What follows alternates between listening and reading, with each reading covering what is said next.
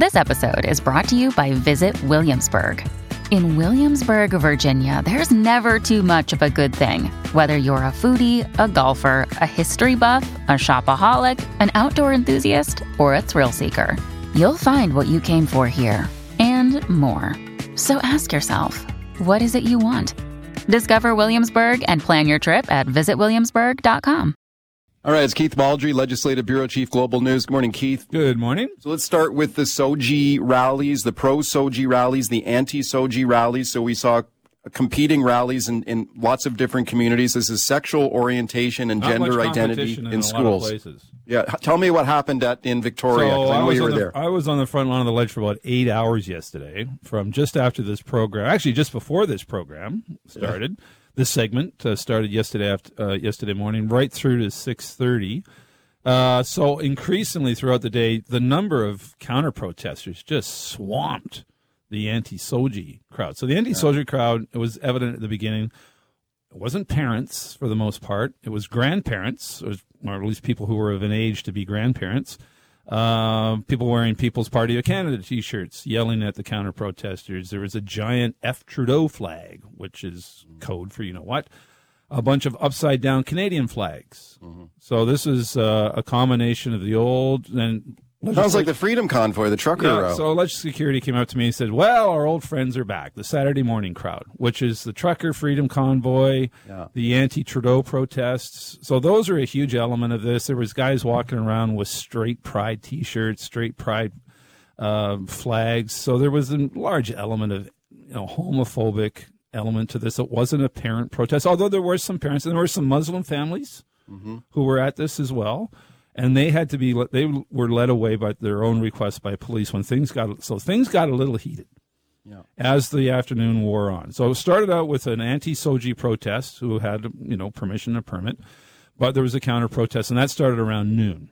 But it was quickly apparent the counter-protesters were starting to dwarf the anti-SOGI protesters. So there were more pro-SOGI protesters than anti-SOGI. 10-1 at one point. Wow, okay. So, and I had to give kudos to Victoria Police and Ledge Security for figuring out a way out of this mess, because what was apparent is you had this relatively small anti-SOGI crowd park themselves in the middle of the legislature lawn, and it was apparent they were going to be completely surrounded by counter-protesters who were, and the rhetoric from both sides, the screaming was starting to get louder, and you realize this is not a safe situation because you had a group of people who were going to be encircled by others.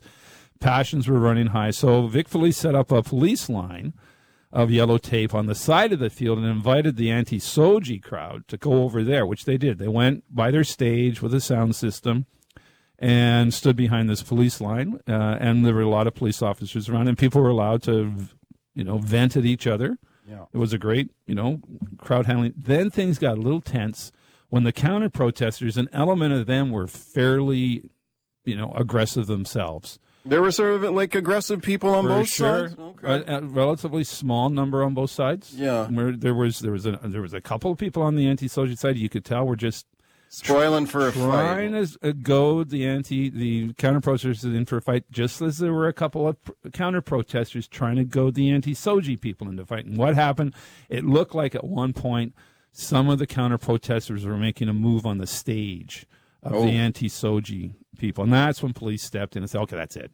And they arrested, I think, at least one, maybe two counter-protesters. I heard two arrests. Could have been two. Yeah. And they were arrested. Others were warned on both sides, knock it off, or there's going to be more arrests.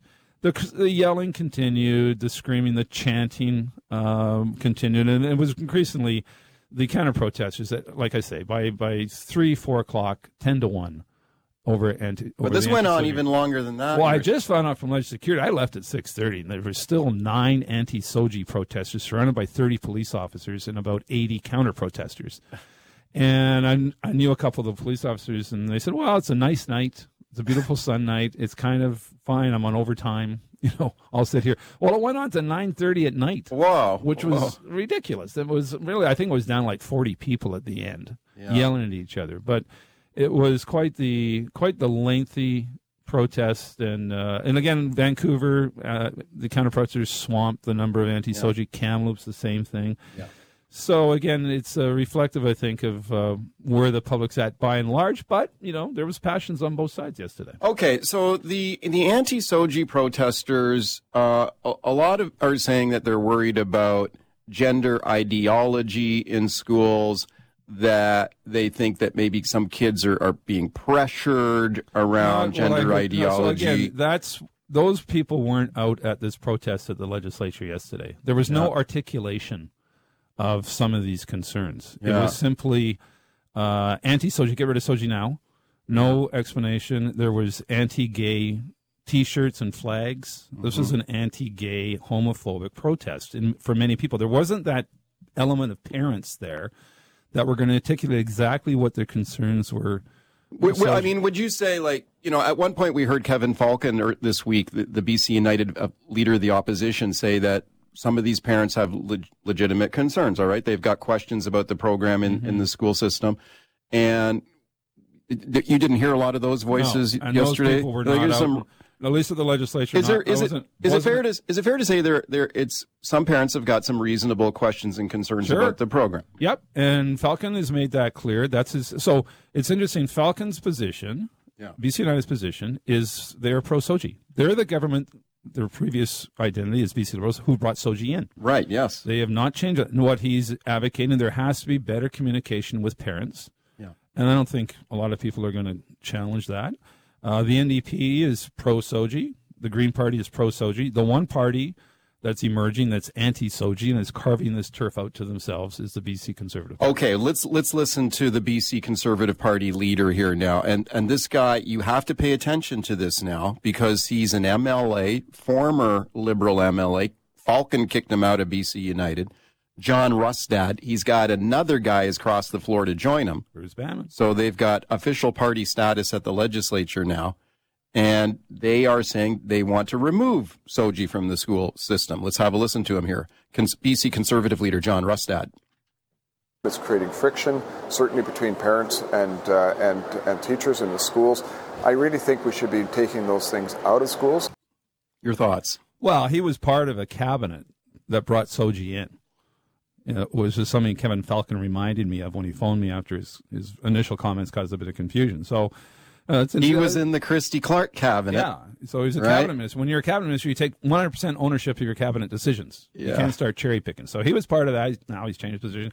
I think Rustad he seems to be increasingly shifting to sort of the People's Party of Canada position, which is a fringe position on many issues. They don't show up in the polls by any great numbers, but in certain ridings around BC, they probably have a stronger following than in other ridings. And I think Rustad's very much trying to be a thorn in the side of BC United and trying to sort of tap into their support particularly on the fringe on issues such as this. Because as we saw in opinion poll after opinion poll, in school board elections, the anti-SOGI crowds just are not anywhere near. But this still has the potential to make a political impact in BC, right? Because if you get that vote split, okay. This may not be a winning issue for conservative MLAs. Yeah, I think Rustad's betting on that. I'm not sure this is as big a vote split issue as certain other issues will come up. Yeah. I'm still waiting for Rustad, for example, to really start playing up the anti-carbon tax issue. Or some of these other issues that there's not much gap between United and NDP on some issues. And that's what Rustad... So he's found one here, but this is kind of, I think, on his position is more of a fringe position than some of the other positions he's going to take. He's going to try to be a player in the next election, no question. He's going to try to split that vote. He's probably going to be on the TV... I don't speak for the consortium, but I would say the odds favor him being on the TV leaders debate. Sure. He's got official party status. Official party status. Yeah. He's going to have so the House begins not next week, the week after. Yeah. And his party is going to be afforded official party status along with resources, financial resources to hire staff. And this is what boosts his profile. He and Banman, one of them, will be allocated a question and a follow-up in every question period. Yes. And that eats away that takes away time from the BC United part of question period, not from the BC Greens. They keep their question as well. So, his profile is going to go up. And that's going to be the That's a wild, man. This is a wild card in the deck here now, for sure. Okay, real quickly, we started the show today talking about the latest truck overpass collision, this one in North Vancouver. This one, a hit and run. Yeah. So what kind of driver slams his rig into an overpass and then lams it? Dollars an overpass. Takes off. Okay, this is pretty wild stuff. Now, some people say the fines are too low. That's one of the problems. And people have been saying that for a long time. Here's the Transportation Minister, Rob Fleming. This is back to last spring when he was saying he was concerned about the fines being too low. Have a listen. The penalties are quite low, so I've asked staff to look at that and to talk to the trucking industry about whether there's something we can do here in regards to fines and penalties. Yeah, $115 fine? Well, come on, peanuts. For sure. I mean, $115 for anything is peanuts, a chump change for anybody. But he did revoke the license of this company. He did. So, I mean, that's an interesting for sure. But, I mean, it's taken this long. So you say that clip was in the spring. So fast forward a few months now. We still don't have any action. Now, the House is sitting again. So the issues like this are going to start to come to the fore. So Trevor Halford's the transportation critic. I expect he's going to be on his feet early on in the session, grilling Fleming about this issue. Where are the tougher fines? Yeah. Where are the tougher regulations? What about, going after some of these companies in terms of where's the training for drivers? Okay. We're going to hear a lot about that one. Keith Baldrey, Baldrey's Beat, 604-280-9898, star 9898 on your cell. Lonnie in South Surrey. Hi, Lonnie, go ahead. Oh, hi, guys. I was listening to the news last night, and of course this was all being covered.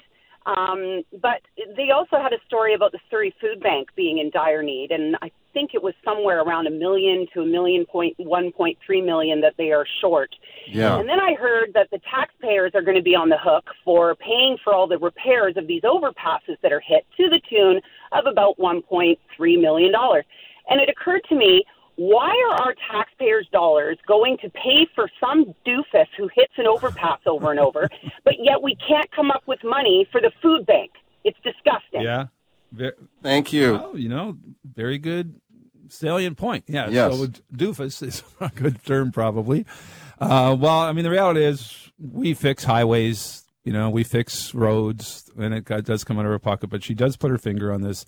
I'm not sure about the figure. I didn't see the story, but $1.3 million shortfall in Surrey for a food bank is. They've got more food going out the door than they have coming in at the Surrey Food Bank. So that speaks volumes of the problem. And I don't think the problem is confined to Surrey, but people are going to juxtapose the expenditure of money. What's the priority? Is it spending tax dollars to fix an overpass that, as she says, some doofus wrecked, or is it bailing out the Surrey Food Bank? It is apples and oranges for sure, but.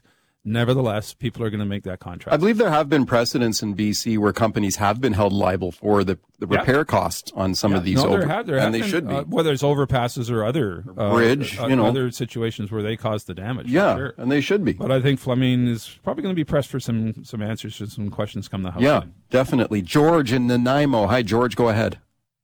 Morning, guys.